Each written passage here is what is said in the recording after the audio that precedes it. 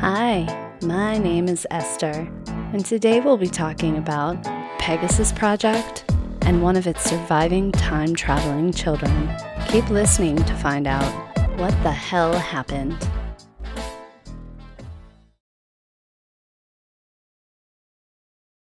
Hi, welcome to What the Hell Happened.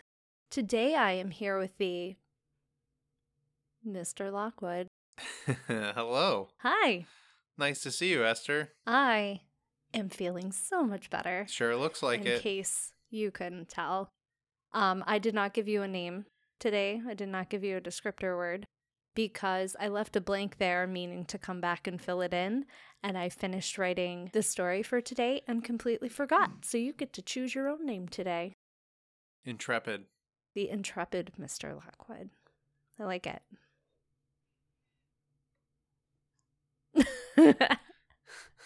All right. There we go. Yes. So sorry for the last couple of episodes. Been a little bit sick, little crappy. Yeah, what's with those episodes? They were short. Is this one going to make up for them all? Yes, it is. They were short, and I hope they were at least mildly entertaining, but we are back on track. So, obviously, when I'm sick for 2 weeks, and Mr. Lockwood is sick for 1 day with whatever I have. So he always gets off really easy. Mm-hmm. Get off easy? Yeah, you get him for 1 day. No, I just work harder than you at it. What, getting better? Mm-hmm. I don't think you could lay around harder than me. Oh, yes, I can. I don't think you've blown your nose harder than me. It's been pretty bad. Mm-hmm. So the only thing I was going to say is that while laying around being miserably miserable, we did watch a lot of Alone on Hulu. Mm-hmm. Thanks to Buck. Yeah. He got us onto Alone. Buck got us hooked on Alone. And so while I was sick, we just binge watched. We watched all of them. 7 seasons of Alone. And if you haven't watched it and you like watching people suffer trying to live outdoors with no help. For money. Like $500,000 kind of money. You should watch it. It's really good. It's entertaining. In the last 2 seasons, a lot of contestants caught their homes on fire, caught their, I guess, shelters on fire, their structures. So if you're into watching that, which I very much am, give it a shot. It's pretty good. I found it to be actually fairly educational, too. Yes, actually. I learned quite a bit watching it. Yes. And it's fun to watch the progression from season 1 to season 7 because people that are on season 3, 4, 5, they've all learned stuff from watching the previous seasons. So it does evolve. They evolve. People, the contestants, they evolve. They start out a little more sophisticated. Yes. In the first episode, they're just like fish in a bucket. Yeah. Deer in the headlights. They got no idea what they're up against.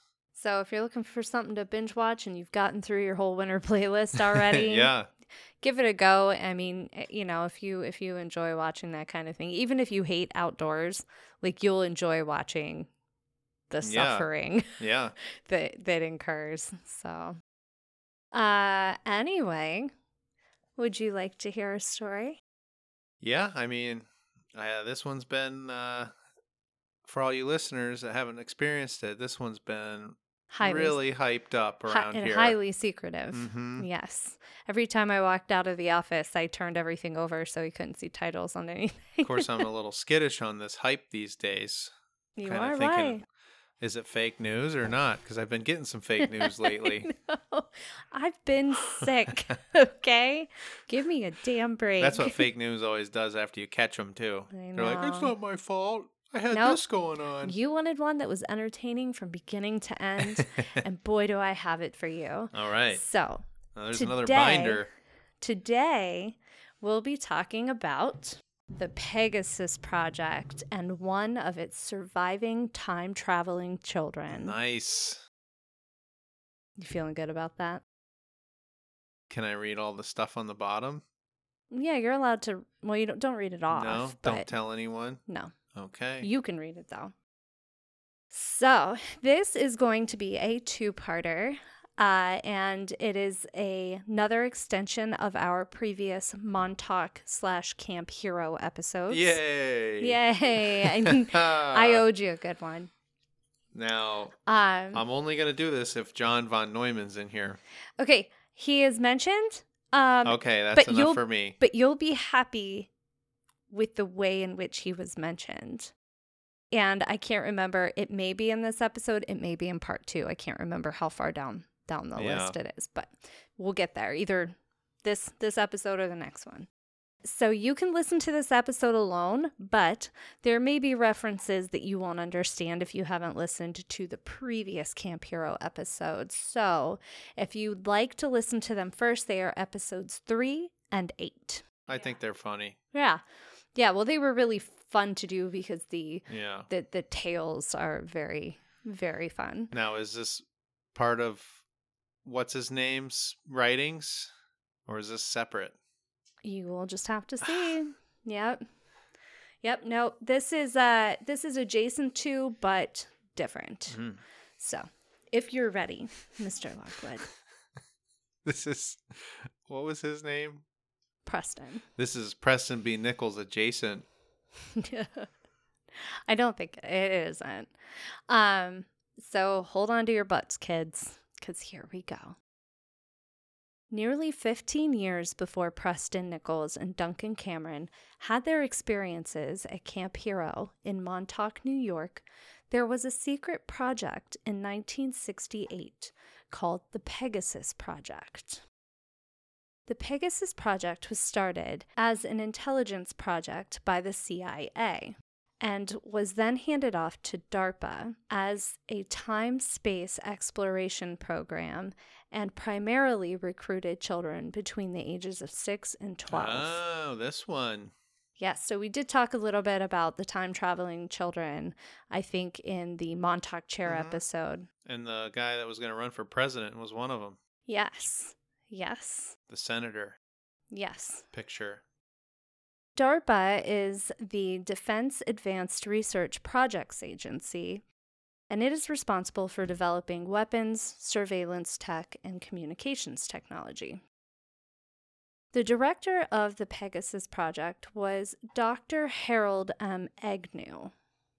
And there's a picture of Mr. Agnew. I wonder if he's related to the vice president of the time. I can't not hear Agnew and not think of that. And I did think of that, but I don't think so. He was part of Project Manhattan, which, if you don't know, was a project to build the atomic bomb in World War II. He was graduated from physics under a man named Dr. Enrico Fermi. He was a physicist of applied quantum physics. The man who was at the top of the project was a man named Ralph M. Parsons, who owned one of the world's 2 largest process engineering firms. The project included 8 different forms of teleportation. Not 1, but 8. Not 2, but 8. And they go like this. Remote viewing, which is a form of psychic time travel. That's not teleporting. Well, in my opinion. Remote viewing, which is psychic time travel. How's it time travel? Can you remote view someone from another time? I thought you could only remote view someone who's alive. We're going to talk about that. Oh, we're going to talk. I have so much for you. Oh my gosh. Yep. Spinning to induce out-of-body experiences. So this would be like spinning on a round vortex table with your head at the center to induce astral projection. I actually spent many, many years of my life doing that as a child in a chair. Did you ever astral project? Oh, yeah. Yeah, right out of the chair onto the floor. I could spin forever. I get dizzy, but it doesn't bother me. I could just get dizzier and dizzier and dizzier. But you didn't astral project. I mean, did you leave your body? I don't remember all of my childhood. Oh. Well, so who knows? It's possible then, for sure. Oh. The chair, later known as the Montauk Chair, which is also a form of astral projection. Amplified by 100 million watts of power. Gigawatts. That'd be 100. That would be 1 billion watts of power. Yeah. I think it was that much. No, it was 100 million watts. Oh, was it? Yeah. Which is still entirely too many It's watts. an unfathomable amount. Okay. There is a device called the Chronovisor, which is a holographic time travel. And we're going to talk more about the Chronovisor in a little while. If you were viewing it for more than 15 minutes, the Chronovisor would sometimes send you to the place that you were viewing physically, but not always. Was in the project also a Tesla teleporter. Cool. There was a Stargate, which is basically just a bigger We've Tesla all seen teleporter. the movie. Right. Also in the program was a plasma confinement chamber, which we'll talk more about later. And there was also a aeronautical repositioning chamber. Sounds cool. So we talked about the Montauk chair in our last Camp Hero episode, which we decided was just a very highly advanced reading chair to make you a little bit smarter, quicker. The explanation for how the chair was acquired was aliens. So let me say this before I continue. All of those 8 different forms of teleportation that I just listed off. Telepotato.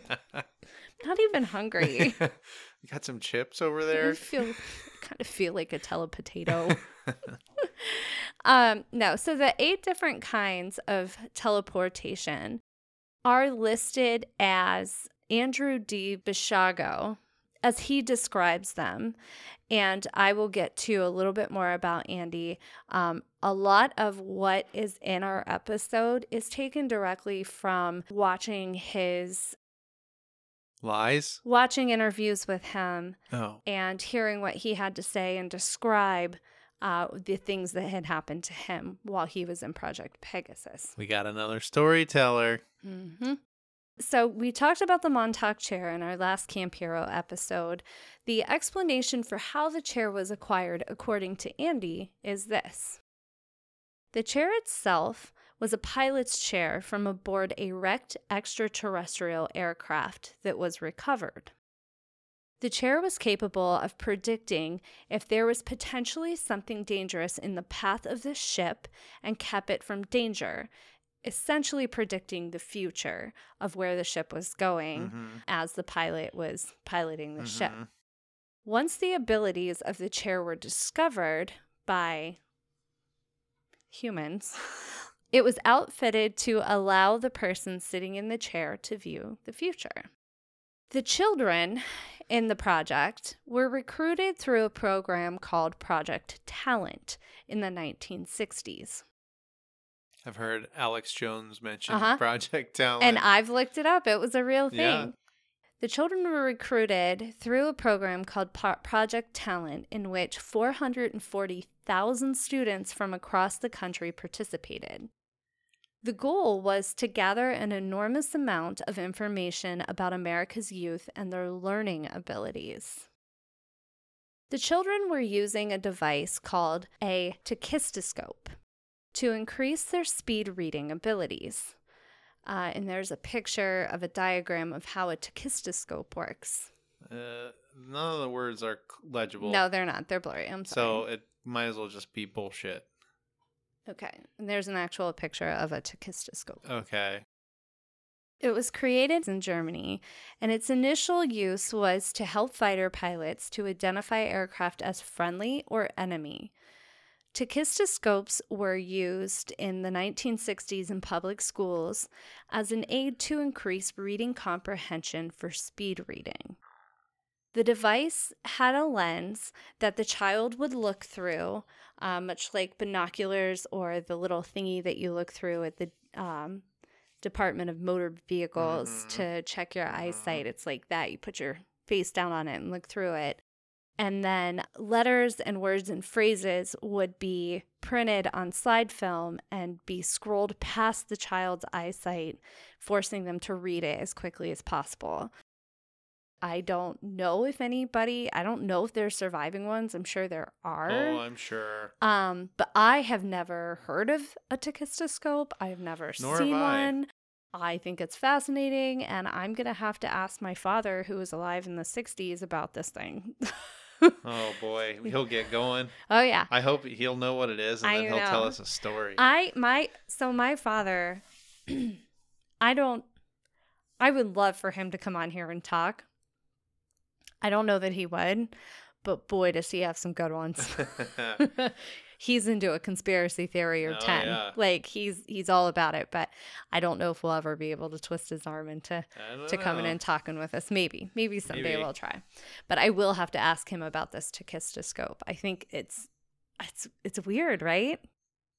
Well, I mean, not to disparage the baby boomers, but if it worked, there's a lot. I don't think it worked. Let's just say. No?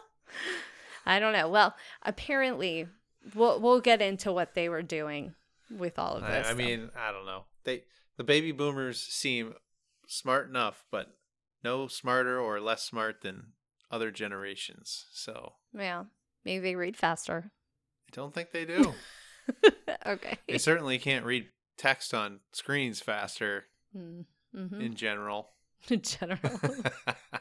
I don't know. I would love to get my hands on one of these and try it for myself. I am sure we could build one with a computer very easily. Yeah, probably. You could probably just Google tachistoscope. I guarantee there's a website that just does it. Just does it, right. Yeah, and you could put like a cardboard box over it and make little little goggles. So one of these children in the program, like I mentioned before, was a man named Andrew D. Basiago.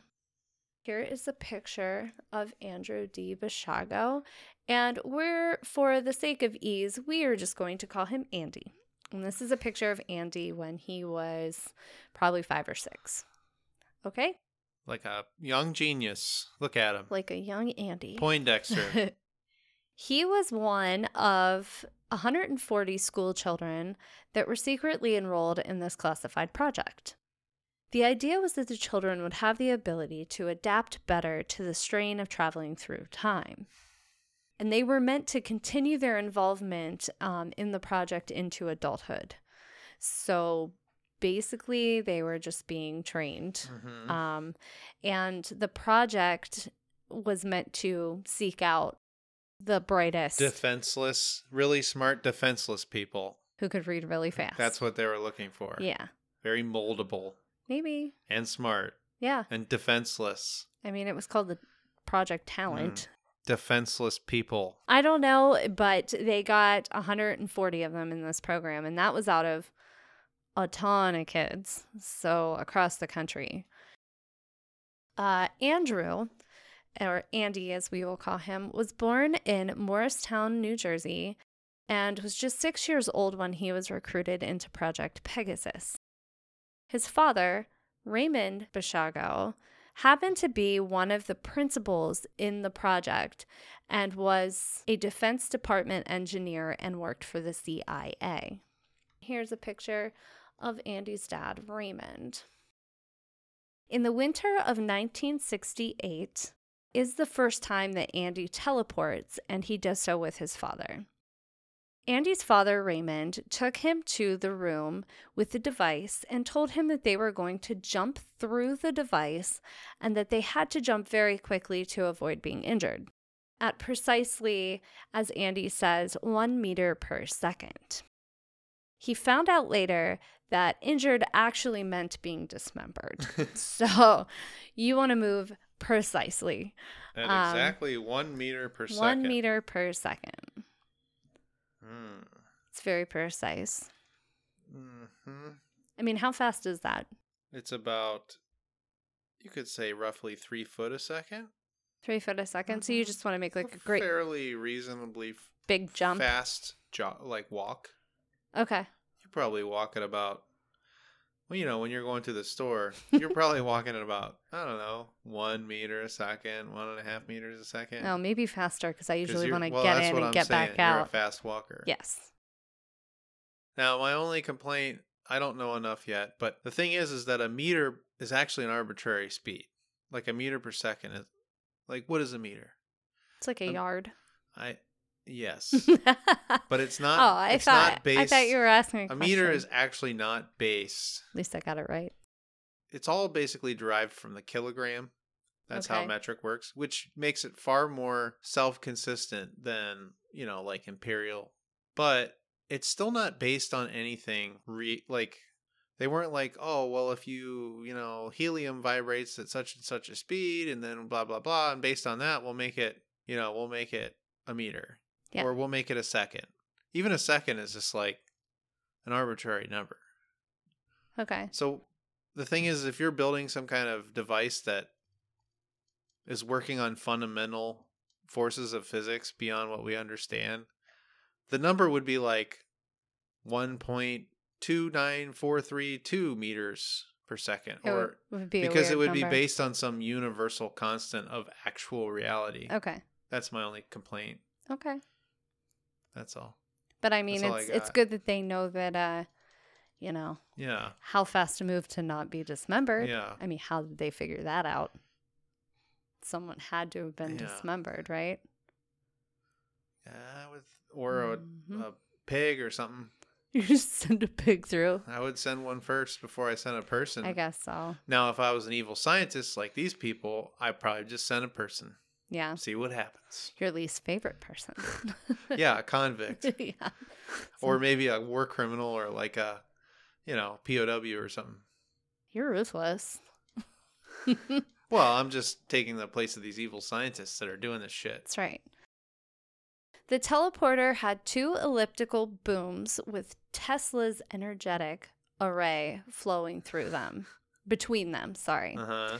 The teleporter was part of a collection of papers and diagrams and works that had been legally confiscated by the U.S. after Nikola Tesla's death. Now, everything I'm telling you, I'm going to probably reiterate this, is all according to what Andy says. Okay, that's fine. This is all part of his story.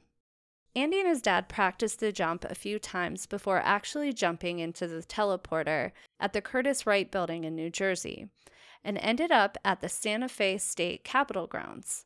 They were then driven to Dr. Agnew in Los Alamos. Mm-hmm. According to Andy, he was the first American child to teleport. That's definitely that's an achievement. That's a really big leap for a small man. Yeah. I mean, that's like a pretty cool distinction. And I guess that if that had really happened... That's like the first person that invented fire. Yeah. Like if that had really happened to me and I was telling everybody this and like... It was kind of controversial and some people believed me and some people didn't. I'd be really bummed that I didn't get like some kind of like trophy for that, you know? At least like a pat on the head by the president or something. Or like a patch, like first time traveler. Right, that I could iron to my shirt. That I could iron to my sweater pocket. Well, one thing is John Titor, he ought to know about Andrew.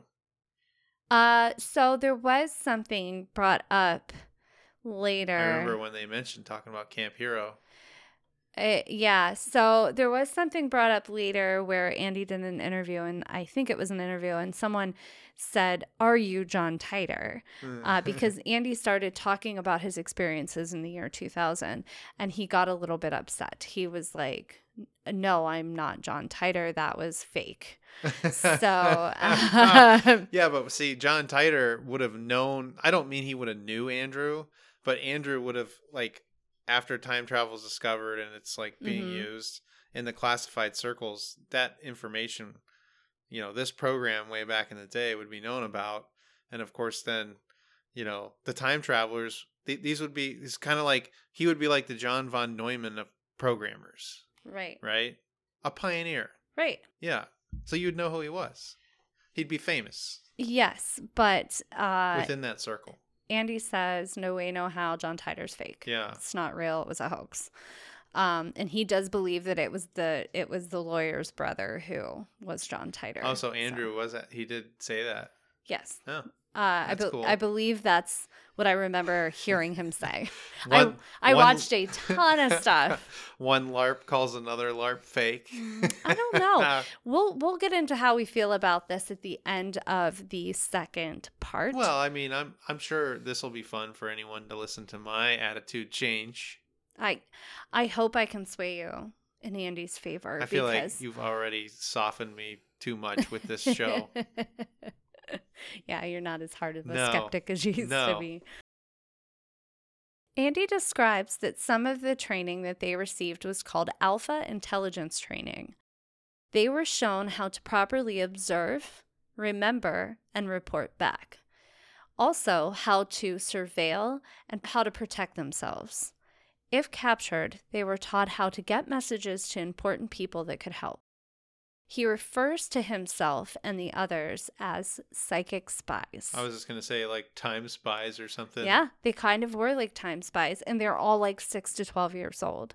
So, I mean, who's gonna assume this 8-year-old over here wandering through is up to something other than just, stealing a pie off the windowsill? I mean, it's a pretty good way to send spies in. You're not going to just blame a kid, right? Like, you're not going to go for the kid first. You're going to go for the weird guy in the corner.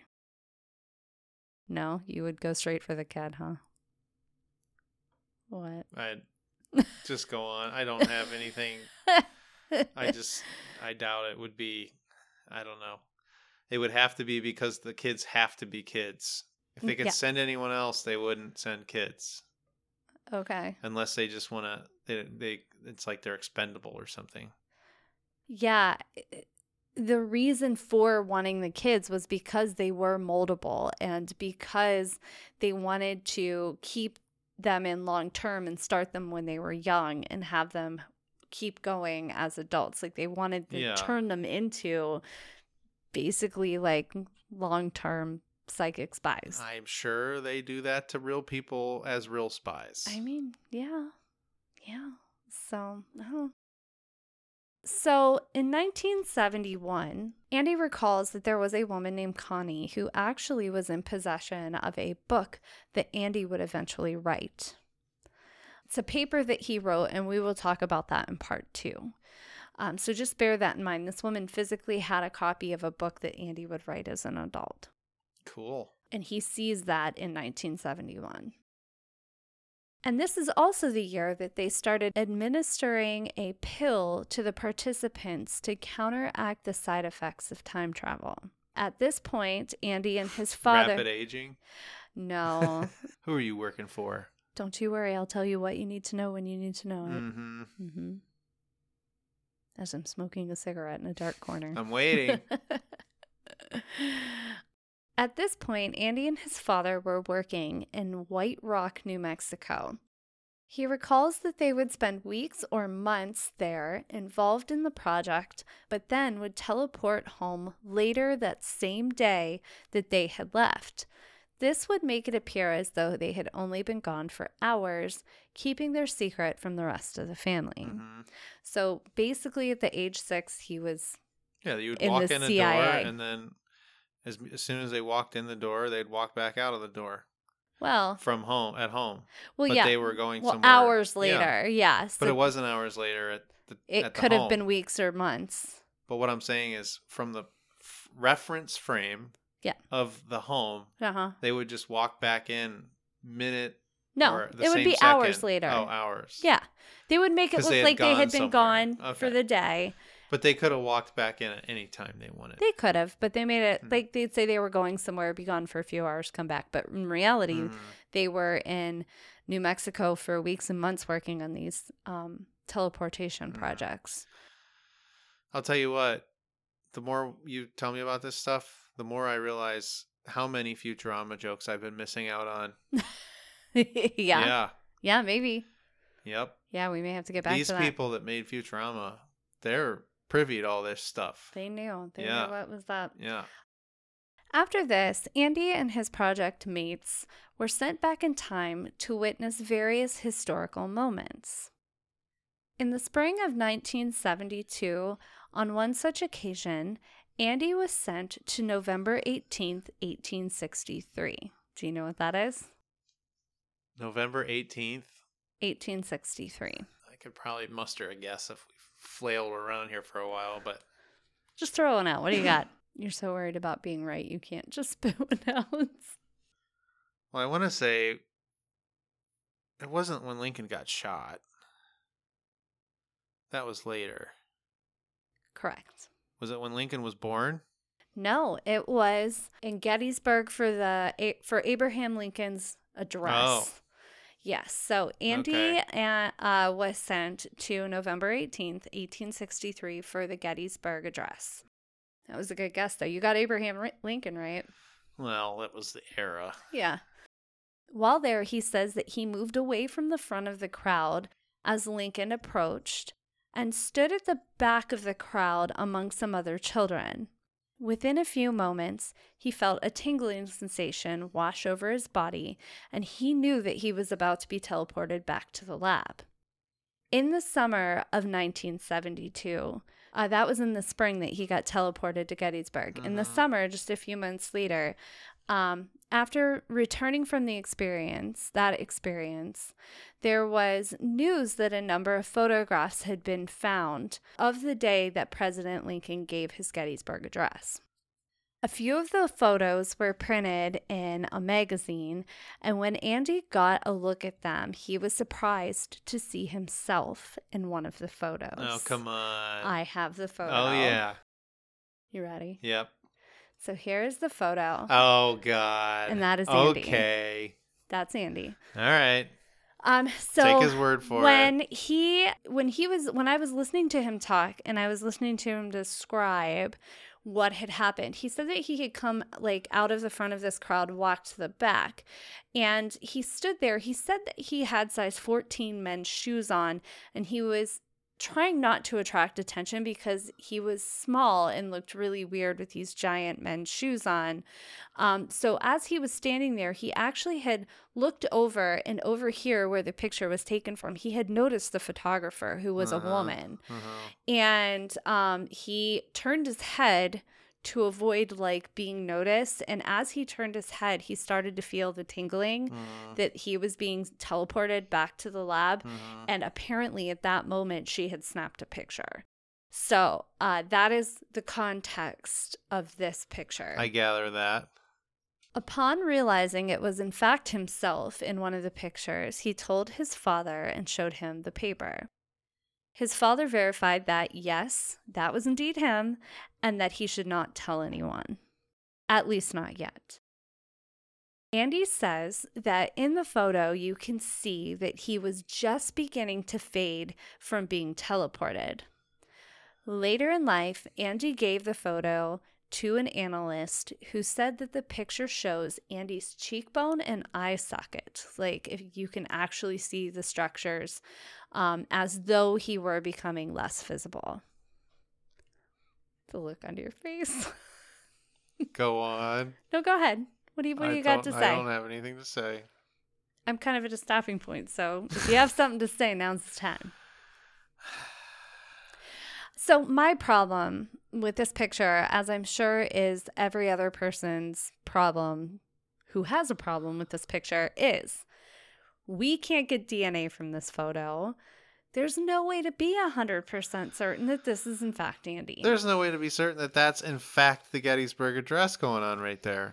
It is, actually. Those are real pictures of the Gettysburg Address. I think there were 5 or 6 total that they found. And that's pretty much it. And they even know who the photographer was. Okay. But, I mean, how would you ever definitively prove that that is Andy? There's just no way without DNA. So, I mean, I could pick up any picture of the past, find a little girl in it, and say, that's me, Yeah. Well, especially one with that lack of detail. Right. It's very blurry. It's black and white. And he even addresses the fact that in this era with the cameras, if anybody was moving, there was a blur. There were artifacts that the camera would have. Sure. He acknowledges that, but says that the photo analyst said this isn't what's happening in this photo with him. He's actually seemingly disappearing in the photo. Michael J. Fox style. Doesn't look like it to me. No, I think the texture of him looks very similar to the kids next to him. He looks like he's just one of the kids next to him. And he also says that in this picture, he had in his hand a roll of paper that if he were to get in any kind of trouble, he were to give this piece of paper to someone and it said to take him to a specific man or a specific person that would then know what to do and help him in this time. So let me tell you that I listened to so many of his You've been speeches. brainwashed.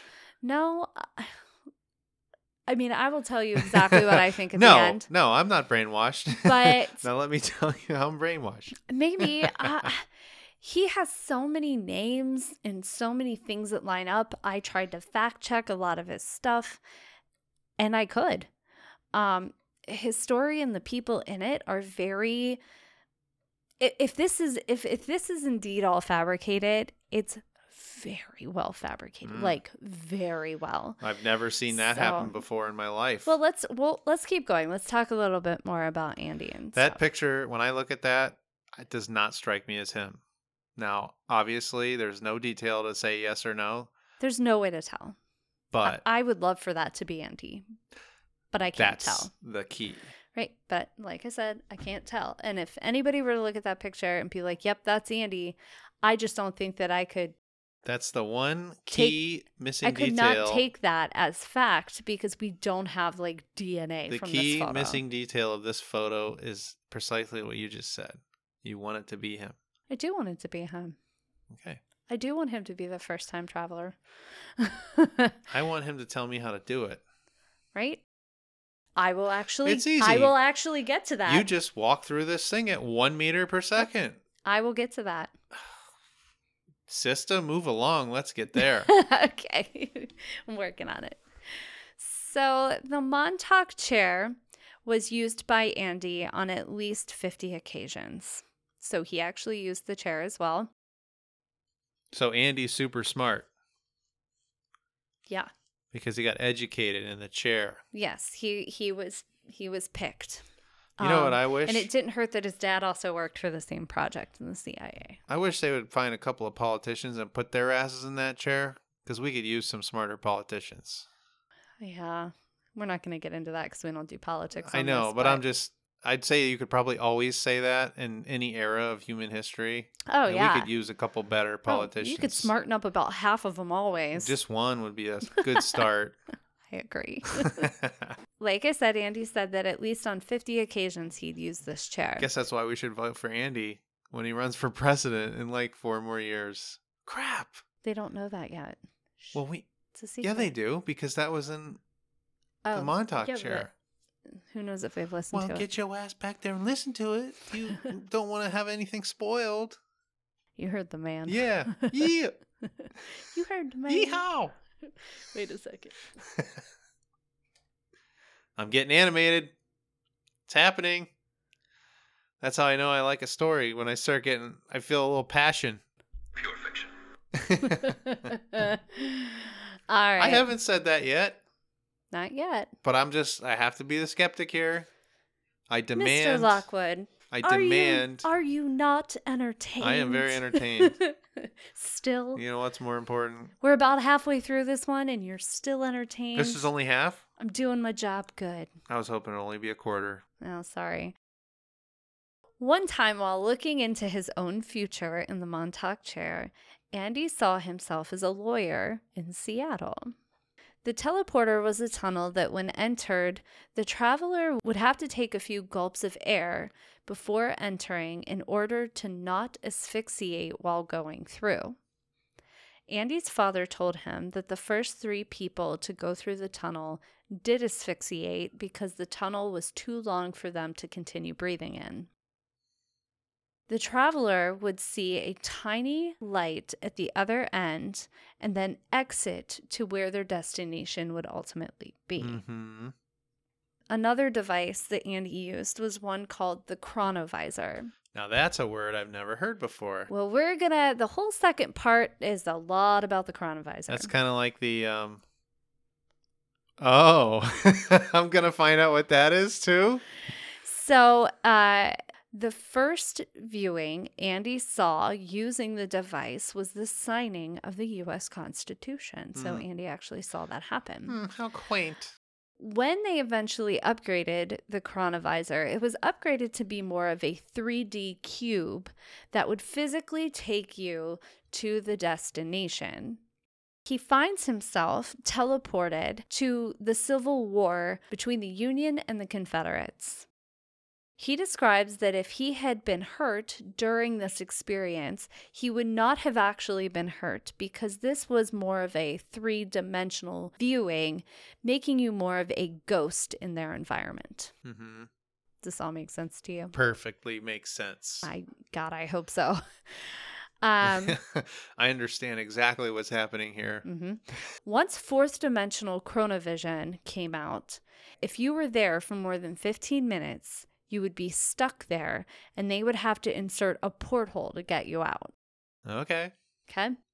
I could see how the chronovisor would be much better for gaining intelligence. Yes. Because having to go there puts you in quite amount of peril. Yes. This was just Especially like a viewing device. One thing that would make it really nice is if you did have to go there to say, like, I don't know, alter history. You use the chronovisor first to see if it's safe to jump there. Right. At that point in You, time, at that place. You peek through and you just look around. Yeah. Yeah. Yeah, you would. It's a time periscope. Yeah, basically. Yeah. It just pops up and looks around. Mm-hmm. Like in a cartoon. And then nope, not Yeah. there. Yeah. Yeah. Yeah. It's good. I'm with you. I thought the same thing. It never happened. Okay, on we go to the future of this story. He was also sent using the chronovisor to an area in Arizona currently known as Sedona. I've been there. It's a weird place. After walking for about 10 minutes in Arizona. No offense, Sidonians. No, A little offense intended? Weird. No, not weird bad. Weird in that it does have a strange vibe. Like, I have been there and it is... Tell me about this vibe. It's strange. What do you mean? You'll just have to go there. Have you ever not been you and walked into our house? Yeah, I'm not me all the time. Now that's a strange vibe. Last week, not me. Imagine what people that aren't us feel when they walk in this place. Oh, this place is vibey all over the place. That'll put Sedona to shame. I know. We got some weird vibes. There's some going weird on. shit going on around here. For sure. He was sent to Arizona, and after walking around for 10 minutes in Arizona, he looks up and sees that he has been sent to the Jurassic period because there are dinosaurs in the distance eating from trees. Awesome. Really, really awesome. Right. I like that. And I feel like if you had a chronovisor, that's what you'd be up to. There are so many things I would be up to. Yes. It'd be like getting the internet for the first time. Yeah. Hog no wild. one else knew what it was. You'd be buck naked and hog wild. What are you doing tonight, Mr. Lockwood? I'm chronovising. When I come over, you wouldn't even have to ask that question. That's all we would do. We'd just be endlessly chronovising. Yeah. Yeah, but I mean, don't you think it'd get old after a while? Nope. I would never There's see a you lot of again. stuff to look at. I would never see you again. The universe is a big place, and if you get to multiply it by time, then it's really, really big. I would definitely be checking out some dinosaurs if that were the case. And he was also sent at one point to 1776 in Brooklyn Heights, New York. And he was sent there to advise General George Washington to retreat his troops as a 6-year-old. Okay. I mean, Got nothing to say about that. which General George Washington did. And according to Andy, George Washington, when referring to that period of time, says that he was visited by angels that told him what to do. He did what he was told and everything worked out in his favor. But Andy says that the angels that George Washington is talking about was him and his fellow I gather that. and his fellow 6-year-olds. Yes. to advise It him. would be easy to convince anyone. You know everything about them. If they're a historical True. figure, like True. you know, I know what your mother's maiden name is. I Right. know what your sister. I know where your sister lives. Well, you would come off as a Yeah. prophet or a god or something. Yeah, and you could be like, I know what you're planning to plant this year. Yeah. You know, you're gonna plant corn or what? Like, there's so many Hey, look, things. and I just told you all this stuff, and I know what's going to happen if you don't do what I Yeah. tell you to do. Yeah, so they would just be like, all right. Yeah. It's I was pretty kind of powerful. leaning that way myself anyway, so I'm just gonna go with it. Right. Because a bunch of 6-year-olds showed up. And Yeah, but if they know stuff. I guess.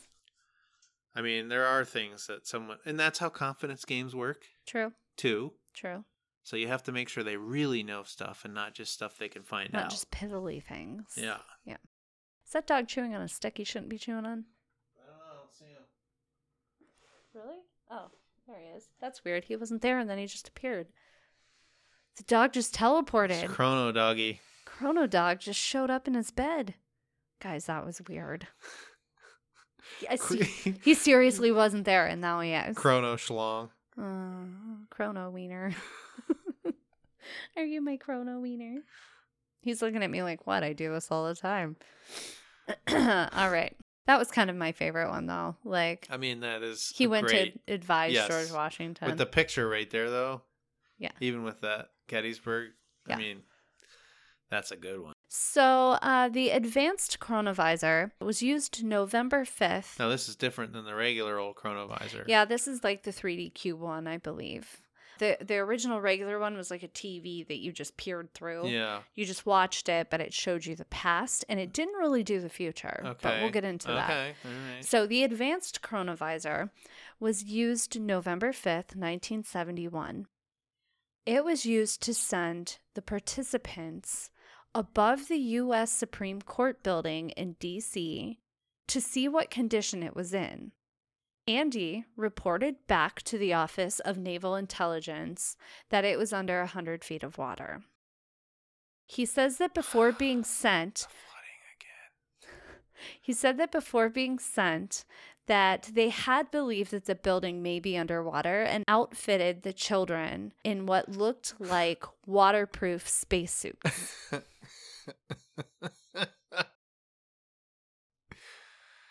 Seems logical. That's what I would do. Shall we I pause? would want the little bastards to drown.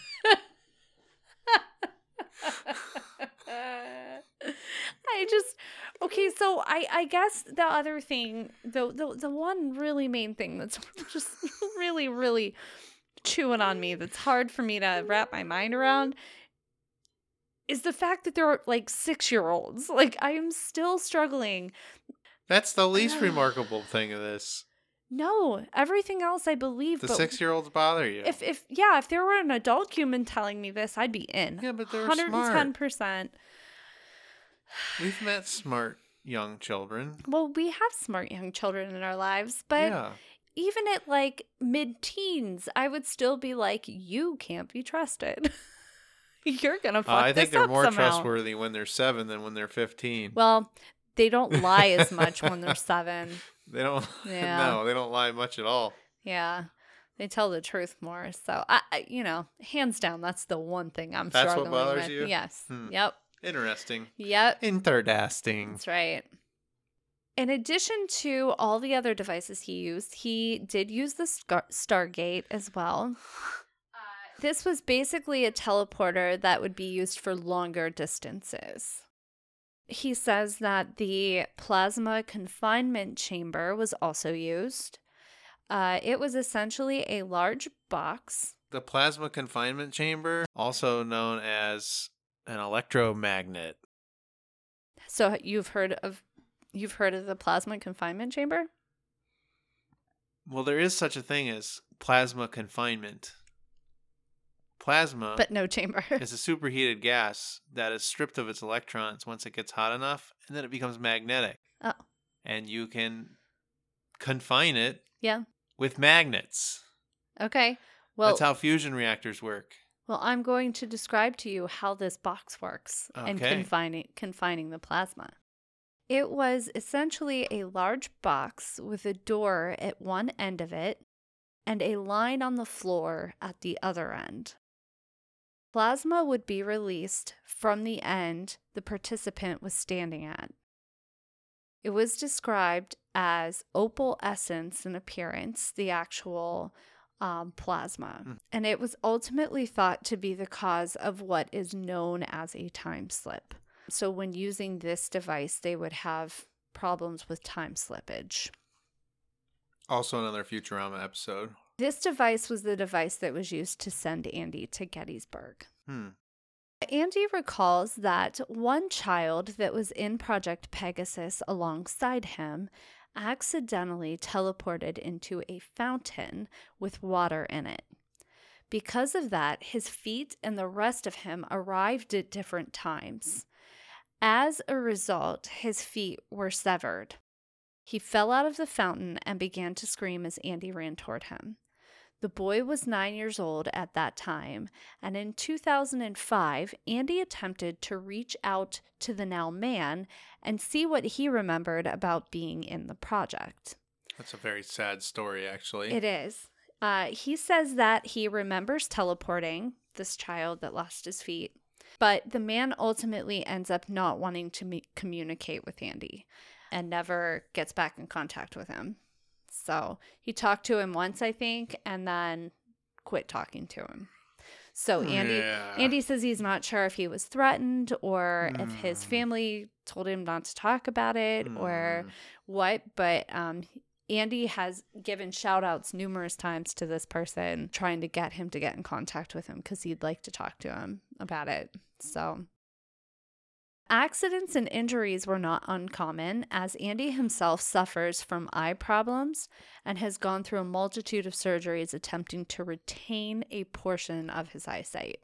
He is also suffering from kidney failure from the experiment and devices that he was exposed to. In fact, in 2003, he was told that all of the kids that were involved with teleportation were developing a disease that mimics diabetes. This is something that Andy developed as an adult and was treated with the same treatments that diabetes would have been, but it didn't work. Many of the doctors that he went to did not have a treatment and would just refer him to a shrink to have him tested for mental illness instead, which he never went to have that done, but he is, I mean, I could see how that would be upsetting when you know you have some real illness and they're like, well, you're a little bit nutty, you should go see a shrink instead, because they don't want to or can't fix your actual ailment. So he's a little bit... Or you're crazy. I mean, I don't think so. I don't think so, actually. I know that. I have been swayed. I believe about 90% of what Andy has to say. So, Andy leaves Project Pegasus in 1972. 1980 to 1984, Andy attends UCLA. In 1989, Andy's father requests that after he passes away, that Andy should speak up about the project and time travel.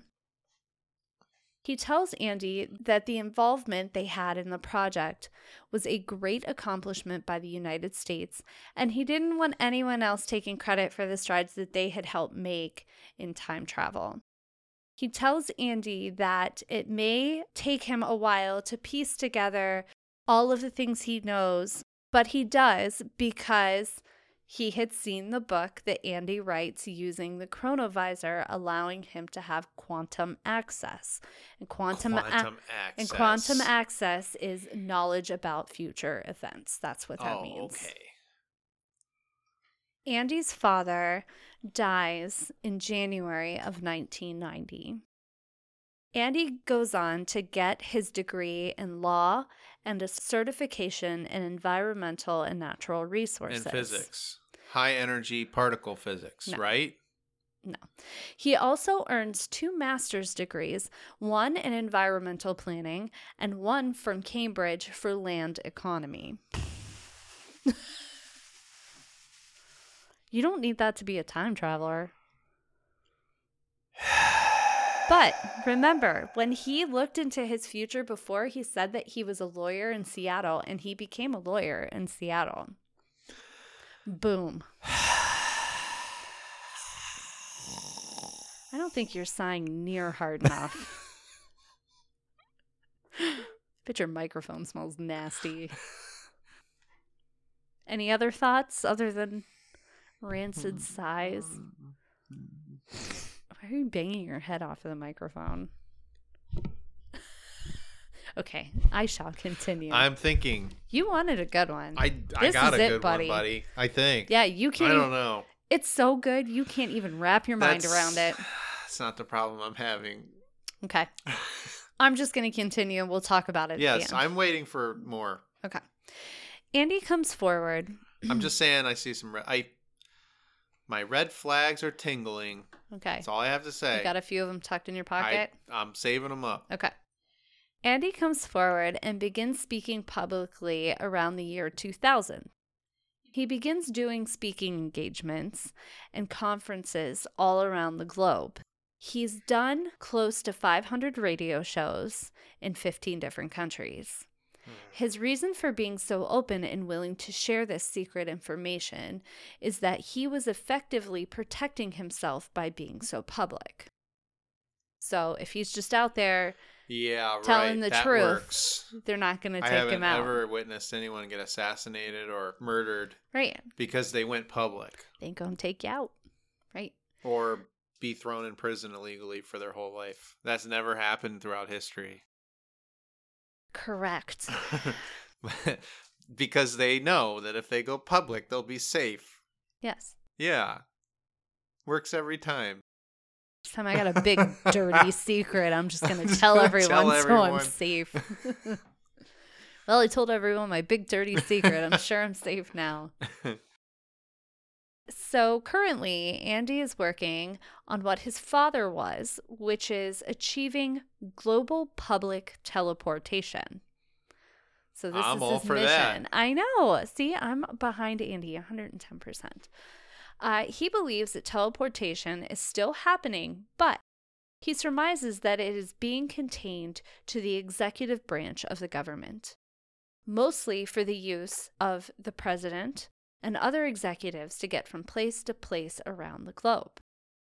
August 14th, 2015, Andy does an interview with Art Bell from Coast to Coast. Good old Art Bell. I thought you would love that we get to hear from good old Art Bell again. Do you have the recording of it? I want to listen to Art Bell talk again. I do have a recording that we are going to listen to, and I'm not going to put it in the episode, but I will put it in the links for you guys to listen to if you'd like to hear an interview with Art Bell. Art Bell had met Andy in 1971, and Andy gave him a rundown of the key events of his career and the outline of his future. Art Bell's future. He told Art Bell this. In 2015, Art tells Andy that he was right about all the things that he had told him. Andy has also been very forthcoming about the details of how to build a chronovisor. Please, hit me. And has repeatedly outlined how to do so publicly. And yet? No one's done it. You could be the first, Mr. Lockwood. It's because we're all too fucking stupid to do it. That's all. We're too scared. Oh, yeah, too scared. I'm too scared. I'm not. Okay, well, here you go. I'm going to tell you. Okay, I'm going to tell you right now. Just a preface, if anybody builds this, we will not be held accountable for anything bad that happens. I can tell you one thing. If this is the last show you hear from us, it's because I built one, and we just figured out how to print a whole bunch of money for ourselves, and sayonara suckers. No, we'd put out one more episode. And it would be titled Sayonara Suckers. Agreed. All right. Well, that's the plan, guys. If that happens, you'll know. Make sure you listen to this episode, though, or you won't know. All right. You ready? Yeah. When you see like the new NASDAQ company, Chronovisor Inc., just know it's Mr. and Mrs. Lockwood. Like we made it. We did that. It. Thanks, Andy. Appreciate it, pal. All right. Ready?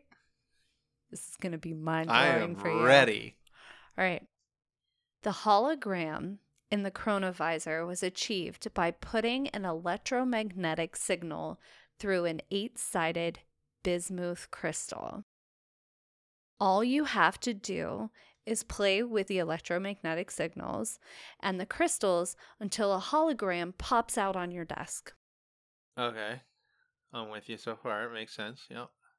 And Andy also issues a warning with this information that is, quote, if you do achieve the hologram successfully, you better be ready for a visit from Homeland Security. That's it. That's how you make it. Well, so then they hire you, right? Or they kill you. One of the two. So that's it. You take the electromagnetic signal, put it through an 8-sided bismuth crystal, and then all you have to do is play around with it until a hologram pops out. Yeah, you probably alter frequency, intensity. Are we going to try it? I would imagine there's some resonance involved. Can we try it? No, I don't understand how that allows you to see stuff. Well, you just fiddle with it until a hologram pops out on your desk. Okay, underpants gnome. No, that is exactly out of his mouth what he said you need to do. Okay, that's what I'm saying. Underpants gnome. We're missing step 2. No, we're going right I'm going step to 3. take my handful of electromagnetic signal and I'm going to take my handful of bismuth crystals. I'm going to lay them on the desk in front of me and move them around until a hologram pops out. Yeah, basically. But you don't use your hands. Can we do it? Yeah, sure. All right. Why not? So this is where you're going to All I'm going to need is a synchrotron, a.k.a. a microwave. In an ampatron room? I don't need any ampetrons yet. Okay. We can get some bismuth quite easily. They actually make, for duck hunting, waterfowl hunting, they make bismuth ammunition. Really? Yeah. Is it out of the crystals? No, it's bismuth. It's made out of bismuth because bismuth is heavy and kind of lead-like because you're not allowed to use lead to hunt waterfowl. Okay, so we can source our bismuth from those shells. When I hear the word bismuth, all I can think is Pepto-Bismol. I think it has bismuth in it. Well, it literally says bismuth at the So end. we can just go right to the Pepto. We don't even need the super expensive shotgun shell. So we can just get We can just dump that on our electromagnetic signal. Yeah. And a hologram will pop out? I suppose we could isolate the bismuth somehow. We'll need some chemistry sets. Well, we could put it in some kind of isolation containment. We'll call it the Pepto-visor. Pepto-visor. Only use it when your tummy hurts. All right, so I can look back in time and see what I did to cause myself so much discomfort. What did I eat yesterday? Like I don't even know. What did I eat 3 days ago? It's really just to embarrass myself, so I stopped doing it. Why haven't I pooped in a week? Oh my gosh. Remember that half-gallon ice cream you ate 3 nights ago? Yep, that's that makes why. Sense. That makes sense. You know what? That'd probably be a really great thing for people to get them to like if you wanted to be on a diet, you just look back at yourself pigging out and you're disgusted and you just quit doing it. I don't think it works. The chrono dieter. Because then you feel bad and you only have one way to make yourself feel good. Turn off the chronovisor and keep eating. Yep. Yeah. And throw it in the trash. Never look at it again. Here's where we're going with this. Ready? Where could we be going? This is where we are going to conclude today's episode. And part 2 and the conclusion of our deep dive into Project Pegasus will drop next Monday. We will take a closer look at the chronovisor and how Andy ended up on Mars after he left Project Pegasus. Jerk. I know, you're so mad.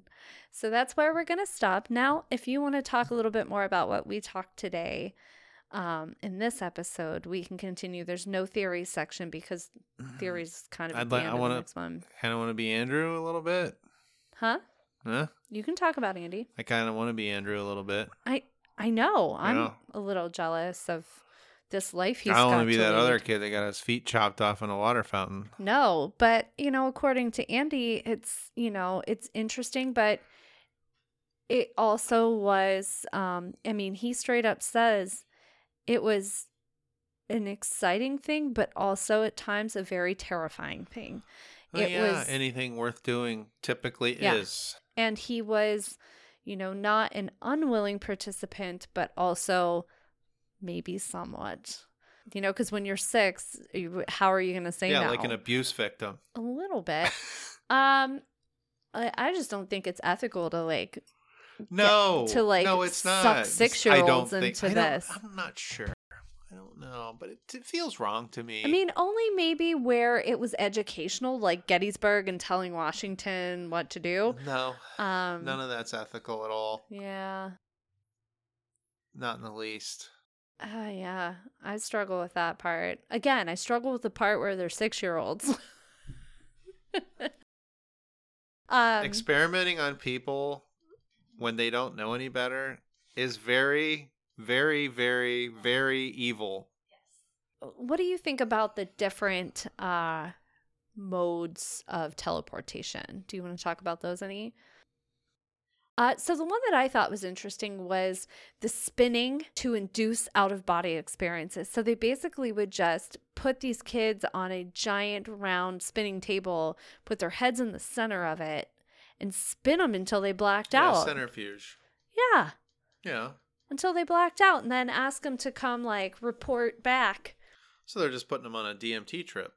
Probably knocks them out, and their pineal gland releases a whole bunch of DMT, and they go on a DMT trip. And we're going to go into a couple of these more in the next episode. I had to break it up because it was so long. Where's the psychedelics involved in this? Right. As far as I know, from what I heard of from Andy, is that they were not administered any drugs other than what they were told were to counteract the side effects of teleportation and time travel.